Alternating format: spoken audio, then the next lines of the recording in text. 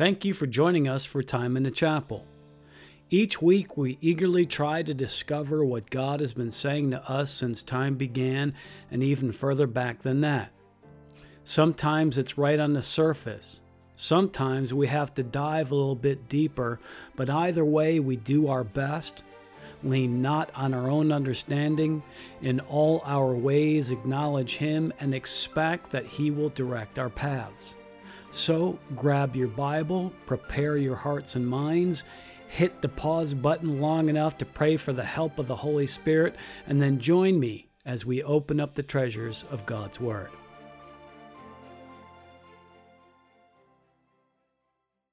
As you regulars know, around here we're fond of touting the virtues of the Old Testament.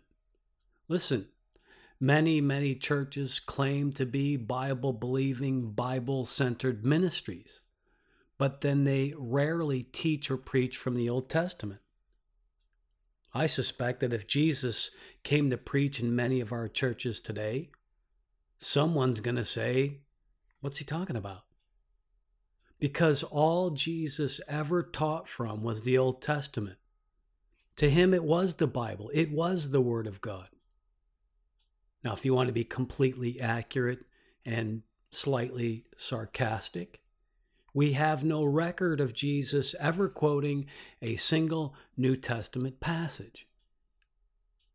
Well, yeah, genius, it didn't exist during his lifetime. Then, if the Old Testament was all Jesus needed to communicate his message, wouldn't you say then that it must be important and effective? All Scripture is given by inspiration of God and is profitable for doctrine, for reproof, for correction, for instruction in righteousness. 2 Timothy 3:16. When Paul wrote that, he was speaking exclusively of the Old Testament. His word choice, as well as the fact that the New Testament had not been compiled yet, and even though many of the documents that would become the New Testament were already written, and some well known by this time, Timothy and the others who were to receive this letter knew what Paul meant. When Paul said all Scripture, they knew what he meant. He meant the Hebrew Scriptures, what we today call the Old Testament. There in 2 Timothy 3:16, Paul is endorsing the Old Testament as something that should be used for doctrine, reproof, correction, and instruction in righteousness. Listen, Paul's job was to spread the good news of Christ, and he says he was going to do that by using the Old Testament. It's not easy for me to understand how one can expect to get an accurate picture of the anointed, of the Messiah, of the Christ, if you don't use the Old Testament as the foundation. Though it's variously translated, Augustine is quoted as saying, "The New Testament is in the Old Testament concealed. The Old Testament is in the New Testament revealed." Now, can we preach a sermon that would prove that? Of course not. God is not interested in us proving His Word. He just wants us to teach it. It's the Holy Spirit's job to prove it. Therefore, and I've made the following statement before, and I'll say it again unequivocally, denying the truth of Scripture, denying the usefulness of the Old Testament simply means you do not have the Spirit of all truth. And I don't care if you have a DD or an MD, professor of theology at Moody Bible Institute, or the Pope himself. If you deny the truth of Scripture, you are without the Holy Spirit. How dare you say something like that? Well, I didn't. Paul did. For what man knoweth the things of a man save the spirit of man which is in him? Even so the things of God knoweth no man but the Spirit of God. 1 Corinthians chapter 2, verse 11. enough said. Let's move on to today's lesson. Surprise! It's from the Old Testament. It's actually a part of a series we've covered a few times over the years. Let me start with some scripture. Leviticus 23:34. Speak unto the children of Israel, saying, the 15th day of the 7th month shall be the Feast of Tabernacles for 7 days unto the Lord. Now, critics of the Bible, and more especially the Old Testament, hate the book of Leviticus. In fact, the book of Leviticus is probably the most quoted portion of Scripture by those who want you to see God as something other than worship-worthy. The enemies of God will tell you that the book of Leviticus proves God is cruel and vengeful. They'll at least argue that all God wants to do is spoil our fun, and to show this, they'll refer to the book of Leviticus. Well, for some reason, they seem to ignore the fact that the book of Leviticus also instituted parties. 7 of them, to be exact. Celebration is an important part of God's agenda for His people. The King James Bible, as we quoted above, calls these parties the much more sophisticated and pious-sounding feasts. The Bible will also sometimes refer to them by the far more sterile and frankly boring English word convocation. Now, of course, we've covered much of this in other installments of this series, but I never really know what order you'll listen to these podcasts, so I will at times cover old ground, as I'm briefly doing here. But as with everything in the Word of God, there's much more to this than meets the eye or the ear, depending on how you're absorbing this stuff. And this is why it's so important to pay attention to the whole Bible. You see, every single thing in the Bible has but one purpose, and that is to point us all to the eventual coming kingdom of God on earth. John, I thought you said the purpose of everything in the Bible is to point us to the person and work of Christ. Well, who do you think is going to rule the eventual kingdom of God on earth? The Bible is telling us about our coming King, and perhaps nothing in the Old Testament does that better than the 7 feasts of Israel. Let's just briefly mention the 7 in order, biblical order as well as chronological order, by the way. Now, we've covered all of these in past messages. Today we'll focus on just one, but here they all are. Number 1, Passover. Number 2, Feast of Unleavened Bread. Number 3, First Fruits. Number 4, Feast of Weeks, or Pentecost as we call it. Number 5, Feast of Trumpets. Number 6, Yom Kippur. Number 7, Feast of Tabernacles. Now, I'm sure you've heard of most of these, some more than others. The regulars to this program, the regulars to Time in the Chapel, probably know a little bit more than the typical Christian, or Jew for that matter. But I'm certain almost no one knows much about that 7th one there, the Feast of Tabernacles.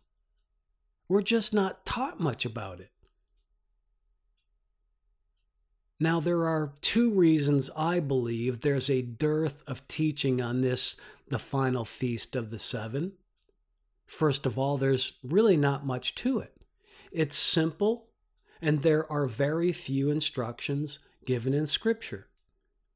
Secondly, the fulfillment of this feast, and then we'll get into what I mean by fulfillment as we go along. Well, the fulfillment of this feast is perceived to be so far off in the future.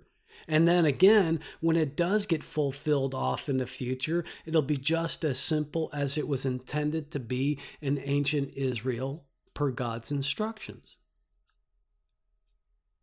Listen, God is all about simple. It's mankind that makes a spectacle out of everything. God likes plain. Man likes pomp. God likes simple. Man likes ceremony. God loves piety. Man loves pageantry. Isaiah 55:9, for as the heavens are higher than the earth, so are my ways higher than your ways, and my thoughts than your thoughts. God speaking. So let's begin our study on the Feast of Tabernacles by going back to Scripture to discover God's view of how this feast should go, and then we'll move from there. But let me warn you, this is a two-part series.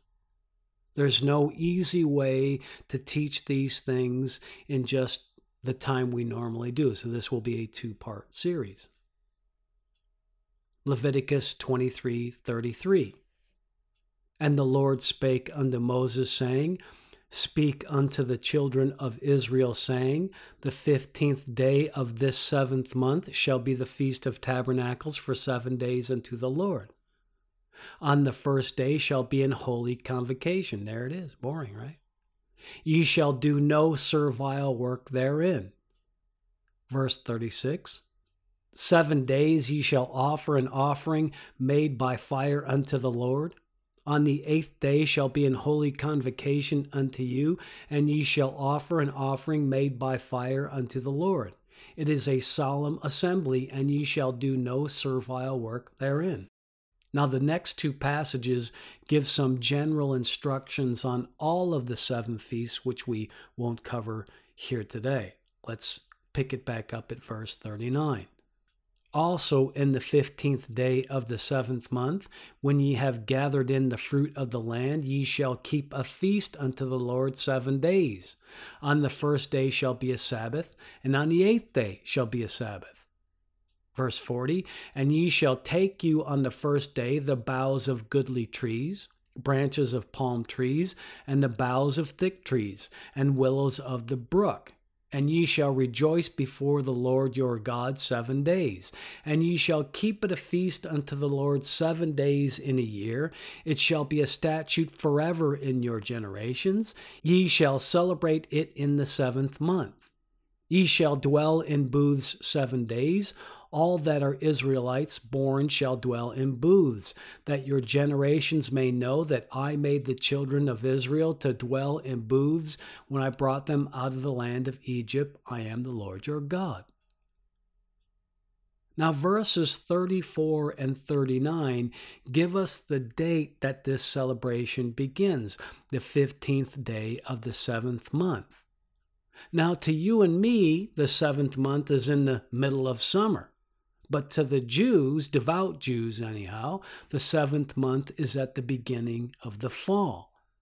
The Feast of Tabernacles is also referred to in Scripture as the Feast of the Ingathering because it's held after all of the crops have been brought in from the fields. And I'm only referencing that, and we'll get into the ingathering either today or in the next podcast, but I'm bringing that up to point out to you that after the harvest, after the crops have been brought in, after the ingathering happens in the fall. Exodus 23:16, and the feast of the harvest, the first fruits of thy labors which thou hast sown in the field, and the feast of ingathering, which is in the end of the year, when thou hast gathered in thy labors out of the field. That last part, the feast of ingathering, which is in the end of the year, when thou hast gathered in thy labors out of the field. Now, there's so much spiritual meaning here that I may get into, as I said today, but for now, I'm just reading this verse to highlight that what we're talking about is a harvest festival. It's called the Feast of Ingathering partly because it's a harvest festival. But we have to be careful because the typical mankind established harvest festival actually celebrates the harvest. It celebrates the vegetables and the grains and the fruit of the ground. That is not the focus of the Feast of Tabernacles, at least not as God had commanded it, not as God had planned it. The purpose of the Feast of Tabernacles, the Feast of Ingathering, is to highlight God's faithfulness and provision. Now we'll get into more of that as we move along as well. So, as I said, the celebration, according to Leviticus 23, verses 34 and 39, was to begin on the 15th day of the seventh month. That's the seventh month on God's calendar. The Western so-called modern world does not use God's calendar. We use Pope Gregory XIII's calendar. Now, I have nothing against that calendar, the commonly referred to Gregorian calendar, again, because it's named after the man who instituted it, Pope Gregory. The Gregorian calendar was introduced by Pope Gregory XIII, and that's the calendar we use today. And I have nothing against it. I'm just saying it isn't the same calendar that God uses, and I don't want you to get confused because timing is of immense importance to God, which is rather ironic when you think about it because time does not affect him. Nonetheless, God is precise, and when God says the 15th of the seventh month, he means it. And we're not to change that, which applies to everything that's in God's word. So the seventh month on God's calendar is Tishri. And the month of Tishri appears, by the way, to be one of the most important months of them all, by virtue of the fact that 3 of the 7 feasts of Israel are celebrated therein. Now, Tishri corresponds to the September-October timeframe on our calendar. Now, this year, I should say the year that I am recording and posting this podcast, which is 2019, the 15th of Tishri just so happens to land on October 13th. However, there's a little more to it than that. It's not that simple to say it lands on October 13th or it corresponds to October 13th. Now, we've covered this so many times that I'm a little bit concerned it's a bit tedious for you, but I cannot risk confusing new listeners. And listen, if your church has taught you a little bit better, I wouldn't have to do this all the time. But then again, if your church has taught you better, I'd be out of a job. To be honest, I'd rather you be taught the things of God in your church gatherings than me be employed, believe me. Listen, I love what I do, but I'd gladly give it up in exchange for unity of the faith and of the knowledge of the Son of God unto a perfect man, unto the measure of the stature of the fullness of Christ. That's what we should all be striving for. So getting back on track, the reason why it's not completely correct to say that in 2019, 15 Tishri is the same as 13 October, and it changes every year.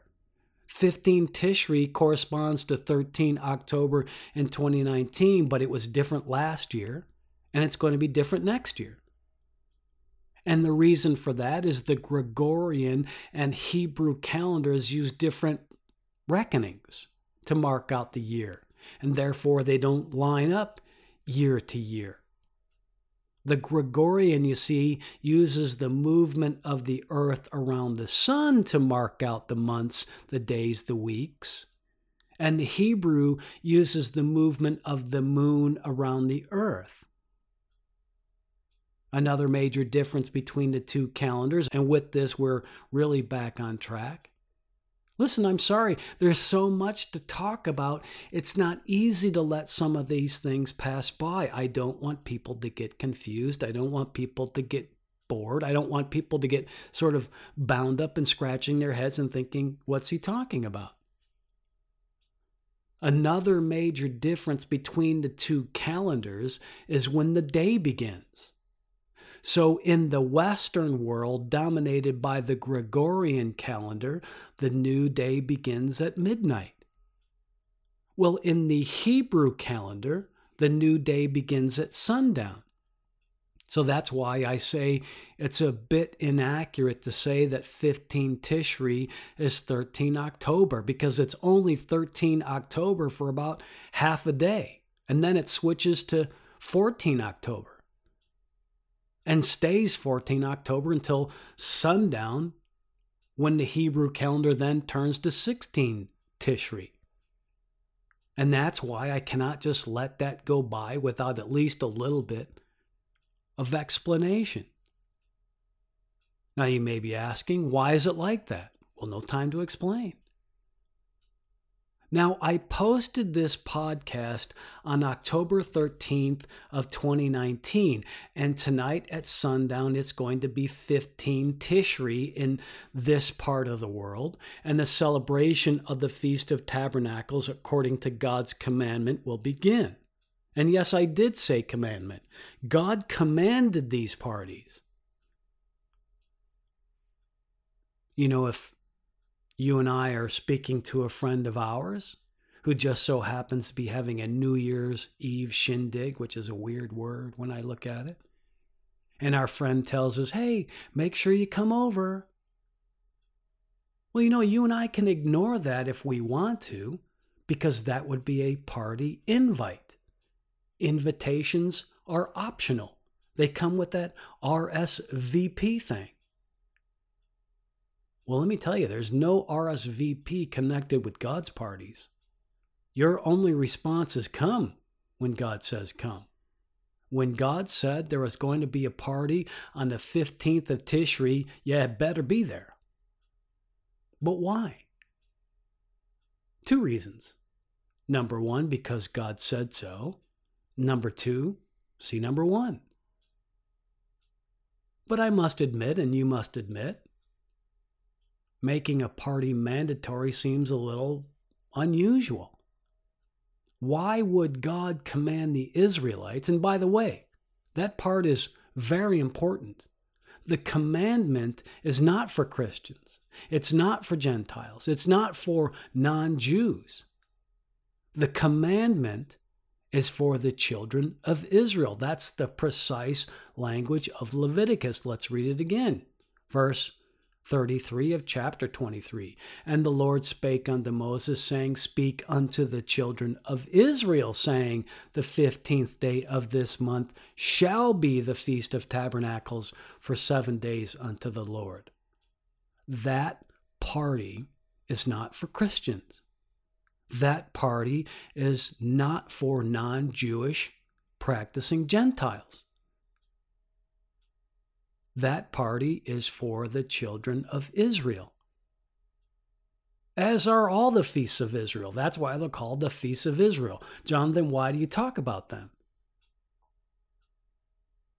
Because they're a window into Christ.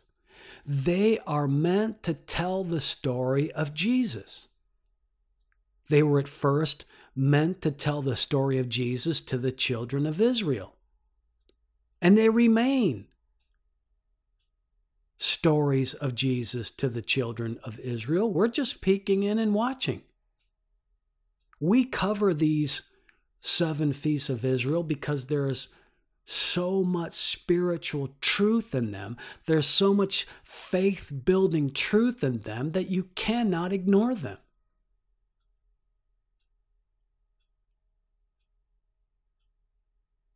That's why God commanded the Israelites to have a party. God was commanding them to tell the world about the coming king and the coming kingdom. That's why the Old Testament exists. That's why the New Testament exists. That's why the Apocrypha does not belong in the, quote, canon of Scripture. Because it's not speaking of Christ. So now let's take a few minutes to talk about the ancient celebration of this feast or festival or convocation.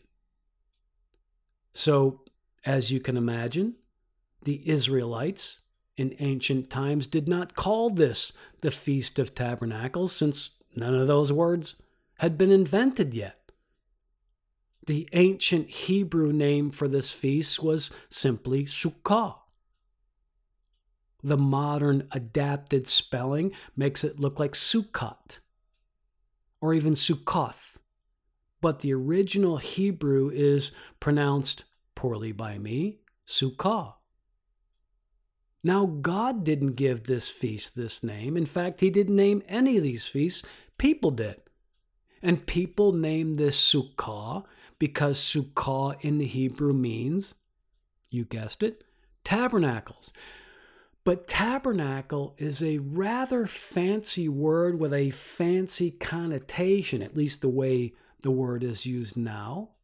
And a fancy connotation is actually the opposite of what God intended.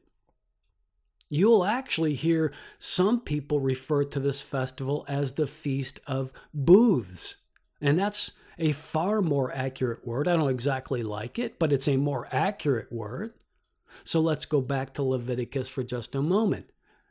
Again, we're in chapter 23, this time verse 41.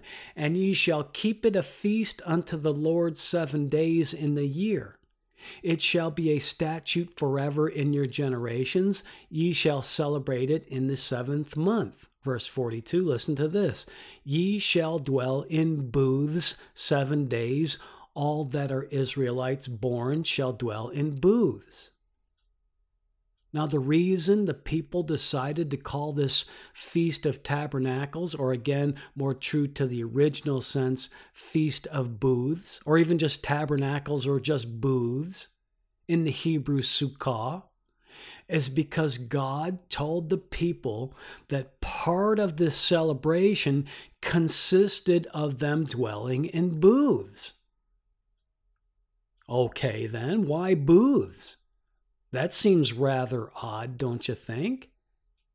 Well, God tells them why, and frankly, it's a very good reason. Again, we'll start with verse 41. And ye shall keep it a feast unto the Lord 7 days in the year. It shall be a statute forever in your generations. Ye shall celebrate it in the 7th month. Ye shall dwell in booths 7 days. All that are Israelites born shall dwell in booths, that your generations may know that I made the children of Israel to dwell in booths when I brought them out of the land of Egypt. I am the Lord your God. God's intention for what is called Sukkah, booths, tabernacles, is for the people to remember it was a reminder that God took care of them in the desert when they left the land of Egypt. The Feast of Tabernacles is a celebration of God's provision. Now, more on that later. It's important for you to know that God had a purpose for the Feast of Tabernacles. He had a purpose for commanding the people to dwell in booths, and that was to remind them that God Himself had provided for them. Now, from here, I want to start describing the activities of the feast as it was celebrated in ancient times. Now, we're not going to spend a lot of time on this. You don't believe me, do you? Yeah, me either. Here we go. Now, of all the feasts of Israel, there is perhaps no other that was celebrated with such great joy. And I mean, why not? As we just said, this was a time for the people to reflect on God's goodness, on His love for them, on His provision for them, how He's taken care of them. This feast was centered on how much God cares about His people. It was a reminder that God provided for the children of Israel when they desperately needed it. Now, in contrast, the feast that immediately preceded this one, Yom Kippur, and we covered that one in the previous podcast. Yom Kippur, the Day of Atonement, was a very solemn feast. The theme of that celebration, if you want to call it that, was a constant reminder of the sinful failures of the people in the presence of a holy God. That was not a very joyful feast, at least through most of it. It was a reminder that they were sinners. No one likes to be reminded that they're a sinner. Nobody likes to celebrate being a sinner. That was the theme of Yom Kippur. That was what happened just days before the Feast of Tabernacles. Now I repeat, that very solemn sin-reminding feast of Yom Kippur was just celebrated a few days before. At the very next feast, this one we're speaking of, the Feast of Tabernacles, the people must have felt that not only were their physical needs met, but with the memory of the sacrifices for the covering of their sins still fresh in their minds from the Day of Atonement, they could feel like God was now near to them, that their spiritual defilement was taken care of at Yom Kippur. It was taken care of just a few days before on the Day of Atonement, that their sins were covered and they were led away into that desert by the fit man. In fact, I want you to hear this. The root word for sukkah is sahach. And sahach means, get this, now listen to me, the root word for sukkah is sahach. And it means cover or covering, defense or hedge in. The booths that God made the children of Israel dwell in were symbolic of his covering over them in every possible way, and that must have been a glorious, joyful feeling. We continue. As the years went on and the people were settled in the land and actually living in permanent housing, the festivities included, and they still do, by the way, building temporary huts or shelters that they would live in, more or less, for the duration of the festival. Now remember, at the moment, we're just referring to the ancient celebrations, the way that the children of Israel celebrated the Feast of Tabernacles when the temple was the central focal point of worship. This is significant to know because the Feast of Tabernacles was one of 3 pilgrim feasts. Now, just as it was for the Feast of Unleavened Bread and the Feast of Weeks, or as we call it now, Pentecost, one of the requirements of the Feast of Tabernacles was that each Jewish male must make a pilgrimage to Jerusalem to participate in the festivities. This was a very important feast, and it was celebrated in a very specific way when the temple stood. So once the pilgrims arrived, the booths that they were to dwell in were being constructed. And then during and throughout the festivities, various sacrifices would be offered. In fact, more sacrifices were required at this feast than at any other time. And then God added this last requirement. Listen to this. On the first day shall be a Sabbath, and on the 8th day shall be a Sabbath. That's Leviticus 23:39. God said you must have a 7-day feast. You must come to Jerusalem for it.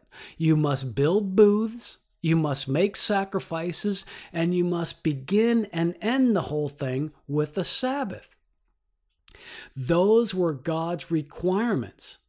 And to the people, those requirements meant that the Feast of Tabernacles was very important to God. You could say the whole thing was sacred and simple, just like God himself. Unfortunately, as discussed earlier, sacred and simple are not a combination that men care for. So we add. Now remember, this sacred and simple feast fell on 15 Tishri. Well, as joyous as this feast was, it was not the only thing on the people's minds by the middle of Tishri. You see, the society of ancient Israel was overwhelmingly agrarian. Nearly all Jews at that time were farmers. Their economy and way of life depended on successful growing seasons, and nothing, at least in that region and at that time, nothing had a greater impact on successful growing seasons than rain. Even to this day, in that land, water is more important than any other element. Truly, water from heaven was and is crucial to the survival of Israel. Now, there's so much spiritual meaning here, but I have to keep moving. We'll make our way back to the spiritual meaning eventually, of course. Now, the reason I bring up rain is that the Feast of Tabernacles, the 15th of Tishri, just so happened to come near the beginning of the very short but very important rainy season in Palestine. Naturally, therefore, the people were concerned about the coming rains, and that heightened anticipation made its way in a very big way into the customs and ceremonies that developed around the Feast of Tabernacles. Remember, these are the way the people began celebrating these festivals. You heard what God requires. God required it be a 7-day feast. God required that they be in Jerusalem for it. He required that they build booths and make sacrifices, and they begin and end with a Sabbath. That's how God said to celebrate it. Simple and straightforward. Well, what we're about to describe is not how God had intended it. It's how mankind took it over. And one of the ways mankind took it over, one of the ways that the Jewish leadership changed it or added to it is probably more important, is to bring with it this idea of the great need for water. Now, making its way into this was what some call the water libation ceremony. Here's what it happened in the water libation ceremony. Each morning of that 7-day feast, a priest, some say it was the high priest himself, some people say it was a group of priests. Now remember, this is a ritual that's not been performed in 1900 years, so some of the details may not be precise. Anyhow, a priest or priests would walk down to the pool of Siloam, accompanied by a procession of joyous worshipers who would be singing and playing music throughout. Remember, to the Jews, this feast was one of great joy, and therefore the atmosphere was festive and jubilant. Then when the priests and the procession arrived at the source, at the pool of Siloam, a very specific amount of water was collected. Now, following the collection of that very special amount of water, the procession turned and headed back to the temple, and they returned with equal zeal and joy. Then the procession re-entered the city by way of the southern entrance, known as the Water Gate. Now, some say it's the Water Gate because of this celebration. I'm not so convinced of that, but nonetheless, it was indeed the southern gate, the Water Gate, that they entered.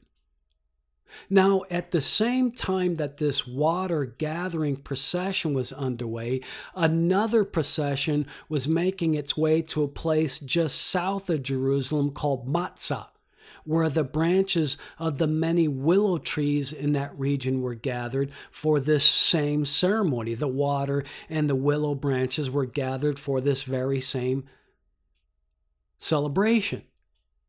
Then the willow branches were brought to the temple and then laid on the altar with the ends sort of drooping over the side, creating what looked like a leafy canopy. Back over at the Water Gate, you would be able to hear 3 blasts coming from silver trumpets as the drawn water for the ceremony enters the city. Then the scene is made all the more exciting as all the priests in unison exclaim from the book of Isaiah chapter 12 verse 3, "Therefore with joy shall ye draw water out of the wells of salvation." Joy, water, and salvation or redemption or deliverance even are the themes of this feast. Now I'm sure many of you are getting ahead of me. That's fine. But let me just quickly finish up the description of this ancient and spiritually crucial ceremony. The priest then, and again, let me just say that none of this is scriptural, but it is interesting. All of these details come to us not from the Bible, but from the Talmud. Now, that doesn't bother me. We've talked about the Seder. Remember Passover time, we talk about the Seder? None of that is scriptural either. But for some reason, it aligns to the spiritual meanings of the feast. Let's keep going. As I said, what we're about to describe is not from the Bible, but from the Talmud. It's Talmudic and not scriptural. Now, you may or may not know what the Talmud is. Simply put, the Talmud is an extra biblical document written by noted scholarly rabbis of the past that expand on what's found in the law. So let's get back to the ceremony. So the priest then slowly makes his way to the altar, still carrying the very special golden pitcher filled with the water from Siloam.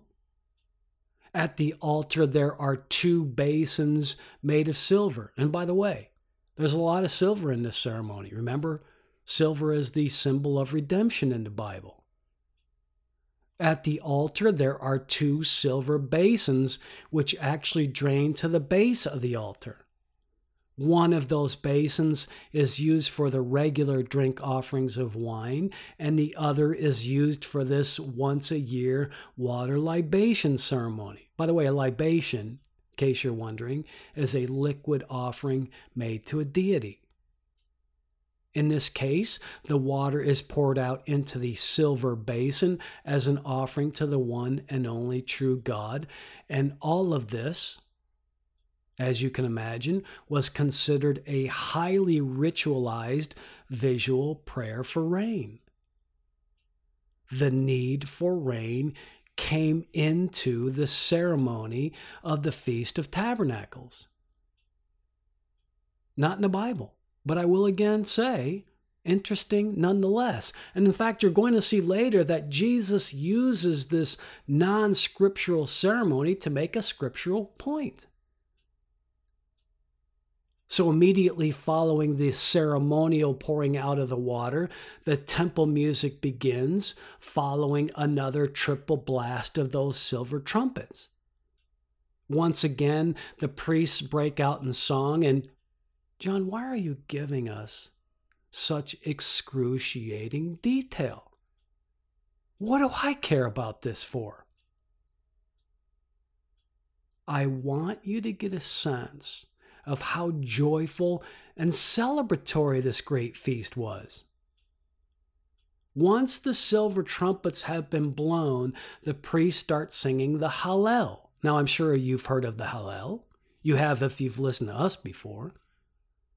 The Hallel are also commonly known as the praise psalms and specifically refer to Psalms 113 through 118.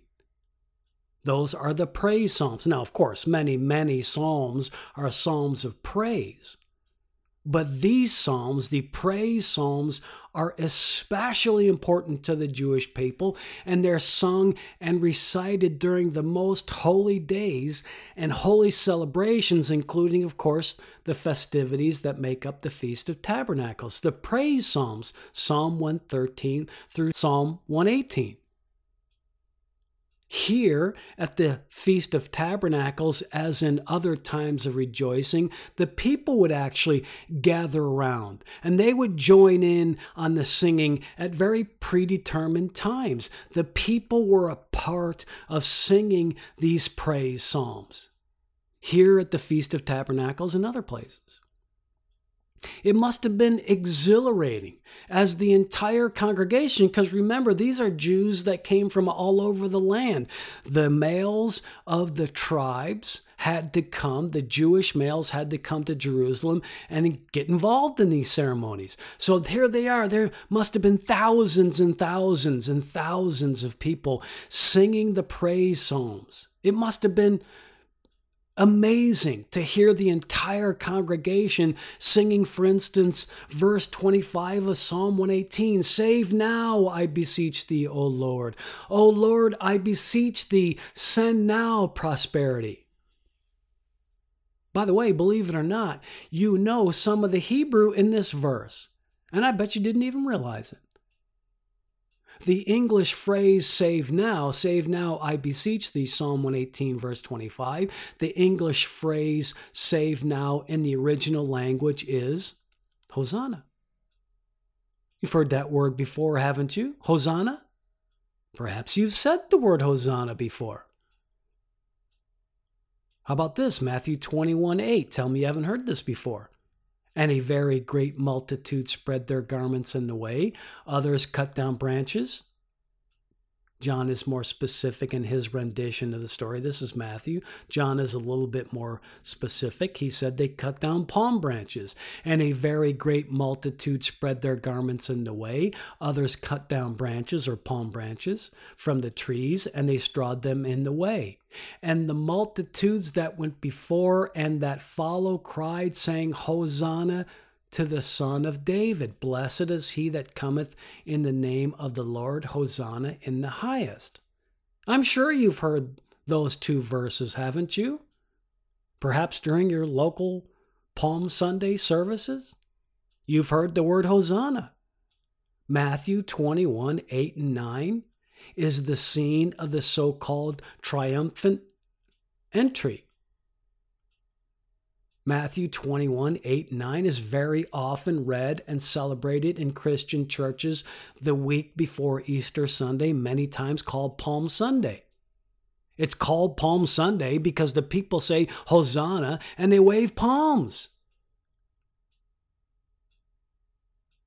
In that scene found in Matthew, the one we just read, the people were shouting Hosanna at Jesus. And while we're at it, let me just state that while the people were exclaiming Hosanna at the water libation ceremony, the priests were walking around the altar, get this, waving palm branches.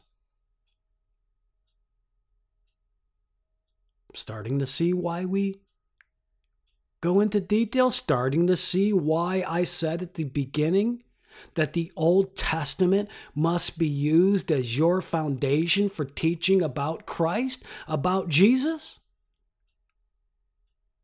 Listen, if you don't take the time to truly study God's Word, then your faith will suffer and you'll be of no use to God.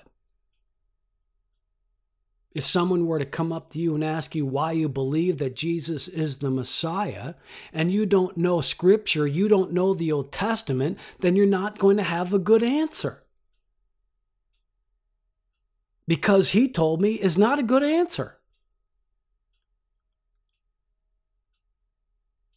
Listen, in my opinion, it's better not to tell people you're a Christian if you're an ignorant Christian or a lazy Christian or a barely interested Christian, because the enemies of God are going to use your ignorance, laziness, and apathy not against you, but against God. Knowing why it's so important that Matthew 21 is in the gospel will save souls. Knowing that there's a connection between the celebration of joy and water and salvation of ancient times to our Lord is important and useful. Telling someone that when the people shouted Hosanna to Jesus, they were actually quoting a psalm, a praise psalm, is important. Otherwise, they too will become uninterested. And they too will become useless to God. God gave us this Bible for a reason. It is to tell the story of the coming King. All right, we have to keep going. I suspect this is going to be a very long lesson. I know, too late. Now, for the past few minutes, we've been describing the ceremony of the pouring of the water libation ceremony, as we called it at the beginning of the section. We went over the ritual steps of some of the surrounding celebration that occurred during the ceremony. But listen to me, this is a little confusing, so you have to listen closely.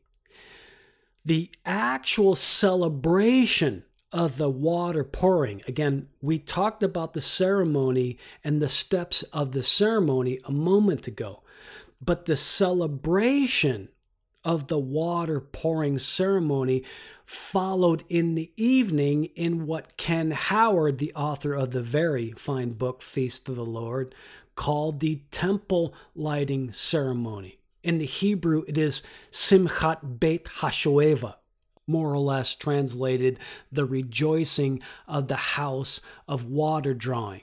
Now that's a little confusing, so let me just say it again quickly. The ceremony of the drawing of the water and taking it to the altar, that occurred in the morning. That was involving the priests and some of the congregation. That was a very joyful procession. It also included the gathering of the willow branches. That's the ceremony that happened. In the evening is when they celebrated it. They celebrated it with the Simchat Beit HaShoeva. Now, the very, very interesting thing that I want you to note is that this ceremony, this celebration, was dominated by light. Now, even though this was a celebration of water drawing, light was the major element to the observer. In fact, again, interestingly, this feast was celebrated in the very middle of the lunar cycle. And therefore, in the evenings, when this particular ceremony, the Simchat Beit HaShoeva, was being celebrated, there was a giant full harvest moon illuminating the whole scene. And now, as if that light were not enough, and when God is concerned, more light is always the preference, as if the light of the moon were not enough, during each night of the Feast of Tabernacles, in the middle of the outer court of the temple, there would be 4 enormous candelabras, each containing vast stores of oil, most likely olive oil, to keep the flaming wicks burning all night. In fact, these candelabras were so large that in order for the oil to be refilled, the young priest would have to climb ladders. That's how enormous these candelabras were. And they gave off this intense light. In fact, it was so intense that it was said that the light of these candelabras lit up every courtyard in the city. Now listen to the description of these ancient festivities as described by the very excellent website My Jewish Learning. Quote, "A Levite orchestra of flutes, trumpets, harps, and cymbals accompanied torchlight processions, and men who had earned the capacity for real spiritual joy through their purity, character, and scholarship danced ecstatically to the hand-clapping, foot-stomping, and hymn-singing crowds," unquote. Now, the author then adds a little interesting bit of flair to the whole thing when he relates what sounds a little more apocryphal than actual, but who am I to say? It's fun to hear nonetheless. Quote, "We do not imagine our distinguished sages as acrobats and tumblers, but they were often agile physically as well as mentally. Rabbi Simon ben Gamaliel juggled 8 lighted torches and raised himself into a handstand on 2 fingers, a gymnastic feat no one else could master. Others juggled 8 knives, 8 glasses of wine, or 8 eggs before leaders and dignitaries," unquote. The entire grand spectacle is held until the wee hours of the morning, and then it's repeated each night from the second night of the festival all the way to the end of the feast. There was nothing in ancient Israel that could match the pageantry, joy, and wonder of this celebration. The ancient rabbis would say, "He that hath not beheld the joy of the drawing of the water hath never seen joy in his life." Can you imagine? Night after night, day after day, the celebration goes on. Now, some may say, well, big deal. There's lots of multi-day festivals that go on and on like that. I suppose. But can you imagine a festival that goes on for 7 straight days, focused on praising and praying and worshiping? And again, yes, I've said many times, none of these things are found in the Bible. Most of it was added by the religious leaders. But the 7-day feast was established by God, and he wanted himself to remain the center of it all. And for the most part, I think those ancient Jews did that. And then came the 7th night. You would think by then everybody's worn out. You would think after continuous celebration, it would be time to kind of wrap it up. Bring it down a notch. Simmer down now. But no, that's not what happened. It was on this 7th night that the intensity was actually ramped up. On all the other nights, for example, there would be 3 blasts of the silver trumpet. Well, on this night, there were 21. 3 sets of 7. On the other nights, the priests circled the altar only once. This night, they marched around it 7 times. As you regulars know, the number 7 is very important. No time to get into that. On this night, with each circuit around the altar, the priests would sing the Hosanna verse. Save now. In other words, Hosanna, save now, I beseech thee, O Lord. O Lord, I beseech thee, send now prosperity. And then the people with even greater zeal than the nights before would be waving those palm branches and singing loudly and with great enthusiasm. It was even more grand than the previous nights. No wonder this particular day of the ceremony was called, now get this, Hosanna Rabbah, or Great Hosanna. The 7th night was the Great Hosanna.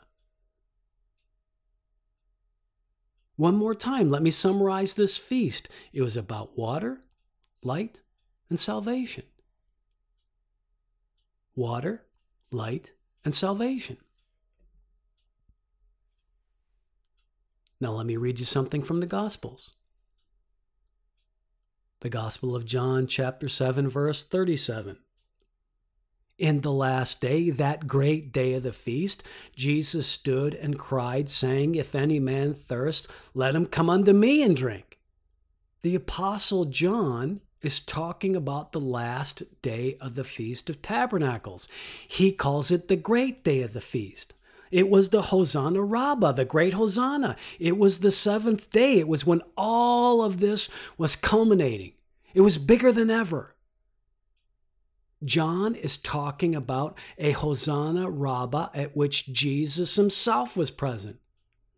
John is describing the scene. It was the last day. It was the very special since ancient times final day, the Hosanna Rabbah. It was a time of heightened expectation, heightened awareness for the need for the coming life-giving water from heaven. And this carpenter's son stands up and says, If any man thirst, let him come unto me and drink. Jesus was among the crowd watching this whipped up, unfolding ancient ceremony, and he says something. And well, let me say this, it's really not just the words, but it's his actions. The act of getting up at this crucial point in the ceremony is what makes this significant. For the 7 previous days, people have been thinking nothing but water. Nothing but light, nothing but salvation. And Jesus interrupts it all and says, If any man thirst, let him come unto me and drink. What a jerk. Wouldn't you think that if you were in the crowd? Listen, I hate when people just interrupt me by playing their music too loud on the train. But get up in the middle of this very important, very sacred, very religious celebration, something these people believe is crucial to their survival, and this guy gets up and overtly tries to make it about himself. Why would anyone think that he's a good and wise peacemaker? If you don't believe that he's actually the subject and meaning of all that symbolism, of all that was going on in this feast, because obviously his words and his actions shows that he believes that. If you don't believe the Feast of Tabernacles has anything to do with him, then you cannot think of him as anything other than an arrogant jerk. Now, many of you have heard me make this argument before, but many more probably are shocked by what I'm saying. Why are you saying such things about my blessed Lord? If you don't believe that he's all of what the Feast of Tabernacles represents, life-giving water, sight-giving light, and eternity through salvation and redemption, then you are a hypocrite to call him your blessed Lord. Stop playing church. Stop pretending to be a Christian if you don't believe that God's word is all true. Jesus doesn't need your pat on the head. Jesus doesn't need your condescending, head nod of tacit approval. He's not interested in your amen. He's not interested in your Lord, Lord. If you're not willing to acknowledge that he is the very reason for your existence. Listen, give the religious leaders a little credit. At least they had the courage to put some muscle behind their disbelief. They knew what he was trying to say. They didn't think he was adorable in the way he said that thing. They didn't condescendingly smile at him as if he were just a harmless blowhard. And listen, Jesus didn't stop there. He finished the job with what he said just a little later, but in the very same atmosphere. Now get this. Tell me this isn't the most pompous thing you've ever heard. And remember, this is probably right before all those giant candelabras are snuffed out at the close of this magnificent holiday. Listen to this. John chapter 8, verse 12. Then spake Jesus again unto them, saying, I am the light of the world. He that followeth me shall not walk in darkness, but shall have the light of life. Now, what I find absolutely incredible is that he waited until the very last and greatest and grandest night of the feast to say something like this. I mean, the people were completely engrossed in light and water and salvation and provision.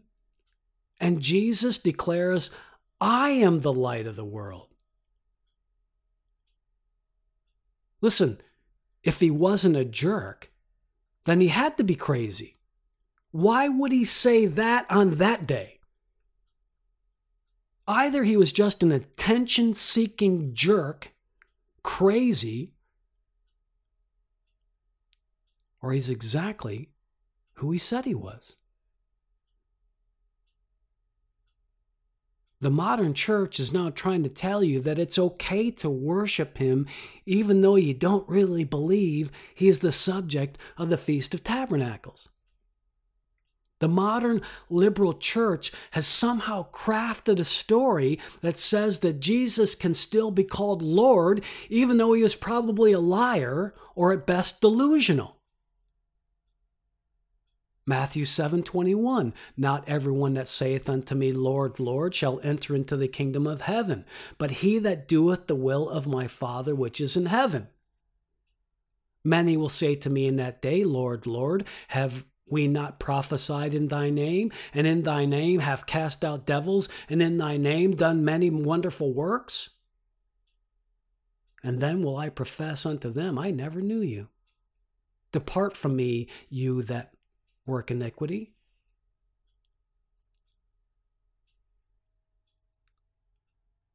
We've left out so much. We should close, but before we do, let me just say a few more things. I told you that Jesus will fulfill all of the 7 feasts of Israel. But I don't want to leave you with the impression that he's already fulfilled this one. He's not. Despite what he did and said in his lifetime, that was not the fulfillment. Those passages from the Gospel of John were not the fulfillment of the Feast of Tabernacles, but rather it was Jesus showing that he is what the people have been seeking through their heavily ritualized celebration. Jesus was reminding them that despite all of the focus being elsewhere by their own misapplication of the significance of the feast, that God's word had intended this to be a celebration of the Messiah, of him. Next time we'll pick it up from here. Friends, God is doing something absolutely incredible, and we have a record of it right here. Do not miss the wonder and majesty of God's plan. He's calling you to be a part of it. Let me urge you to reach out. Recognize that you belong to him. Ask him to forgive your shortfallings. Ask him to accept Jesus as payment for your sin, and then turn over the rulership of your life to the coming King. We'll continue this next time. You've been listening to Time in the Chapel, a weekly program dedicated to bringing you in-depth biblical study. Join us again next time as we search Scripture to learn more about God in your life and you in his plan. Time in the Chapel is a service of Chapel Ministries. Chapel Ministries is a non-denominational ministry with a mission to feed hungry souls. Please consider supporting this program financially. For more information, please visit our website at www.timeinthechapel.com or email us at info@timeinthechapel.com. Be sure to look for us on Facebook by searching for Chapel Ministries. Click follow to get all of the latest information.